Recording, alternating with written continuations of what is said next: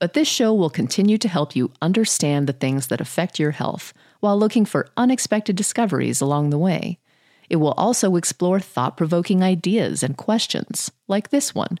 Another day is here, and you're ready for it. What to wear? Check. Breakfast, lunch, and dinner? Check.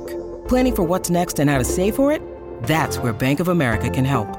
For your financial to-dos, Bank of America has experts ready to help get you closer to your goals. Get started at one of our local financial centers or 24/7 in our mobile banking app. Find a location near you at bankofamerica.com/talktous. What would you like the power to do? Mobile banking requires downloading the app and is only available for select devices. Message and data rates may apply. Bank of America N.A., member FDIC. The A-to-E assessment is a fundamental tool used to provide a quick assessment for a patient who is critically ill. It follows an order going through the potential life-threatening problems, giving priority to the most severe issues.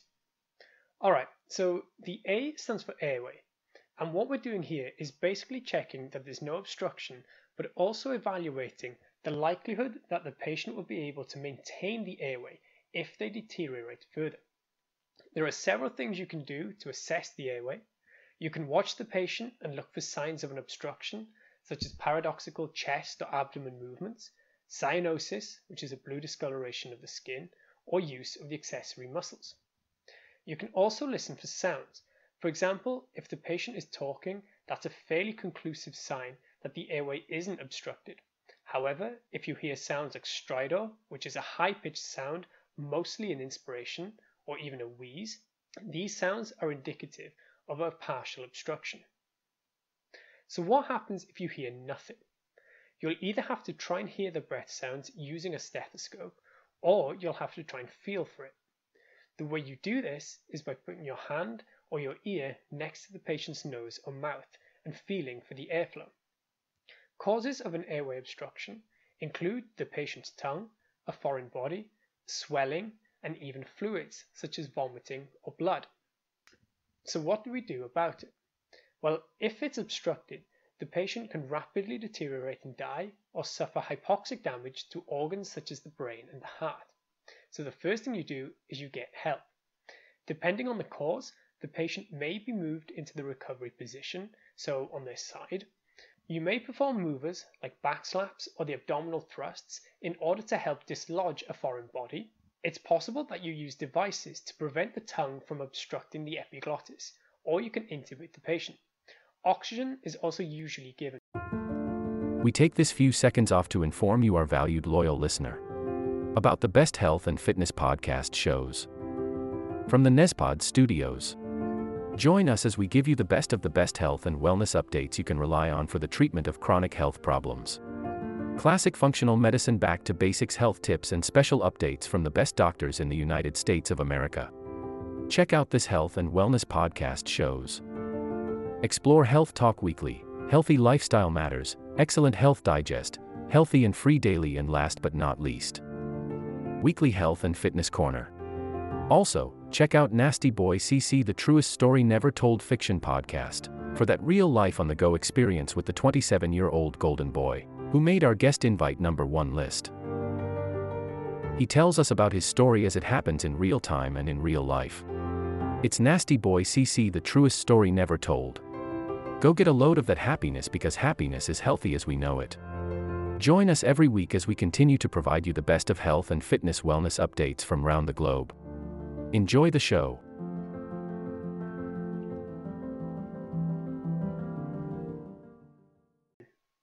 B is for breathing, so we're looking at how well is the patient ventilating.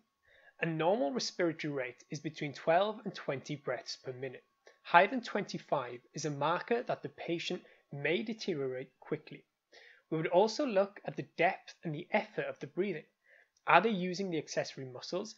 Is the chest expansion symmetrical? Is the trachea displaced? Or is there hyperresonance?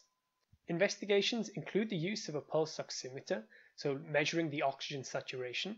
Generally, we aim for 94 to 95% with a minimum of 88%. However, you need to be careful in COPD patients not to overdo the oxygen therapy, because you can end up suppressing their breathing. Life-threatening causes of breathing issues include acute severe asthma, pulmonary edema, and tension pneumothorax. The treatment, again, depends on the cause. Oxygen is given in most cases.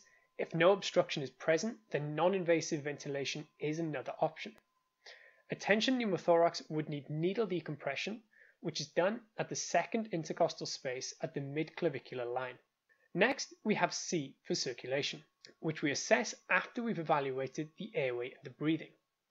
Here, we're assessing the cardiac output, so how well is the body being perfused. Two big indicators are the blood pressure and also the heart rate. Often, a low blood pressure and tachycardia are indicators that a patient may be deteriorating towards shock. Other markers include the capillary refill time, where you squeeze a fingertip for 5 seconds and look for how quickly the white color turns back to red. A normal CRT is under 2 seconds. Other parameters that you may look at include the temperature and also, if the patient is catheterized, the urine output. The main causes for a circulation failure involve shock. Shock can be a hypovolemic shock, for example due to hemorrhage. It can be a cardiogenic shock from causes such as an infarction or an arrhythmia. It can also be an obstructive form of shock, which is seen with things like pulmonary embolisms. You can also have distributive shock, seen in sepsis and in anaphylaxis. You do need to remember that in surgical patients, always keep a hemorrhage on your list of differentials. Just like the other sections, the treatment depends on the underlying cause. Generally, 14 to 16 gauge intravenous cannulae are inserted, and routine hematological, biochemical, coagulation, and microbiological investigations are performed, as well as a cross-match for potential transfusion. Following this, IV fluids are given. 500 milliliters of 0.9% sodium chloride or Hartmann's solution, also known as Ringer's lactate, can be given over 15 minutes. In patients who have cardiac failure, generally this is done either slower or less fluid is given. We're now on to D, which stands for disability. This is where you assess the neurological status of the patient, including their consciousness, by using initially the AVPU system, followed by the Glasgow Coma Scale for a more in-depth look. The AVPU stands for awake, responding to voice, responding to pain, or unresponsive.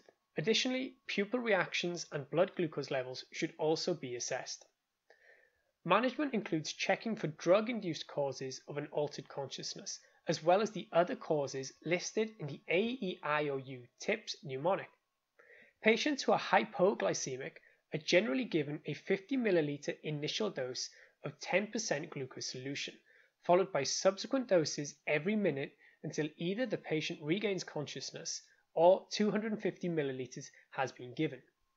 Finally, we reach E for exposure, meaning that complete exposure of the patient may be required to fully investigate. But of course, you need to maintain the dignity of the patient.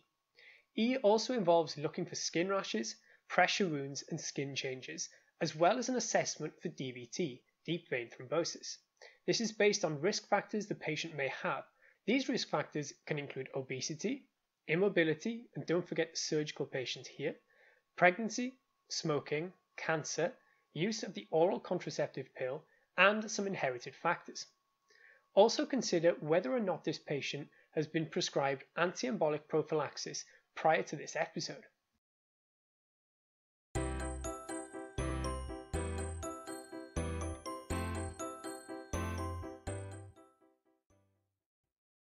This will conclude the episode.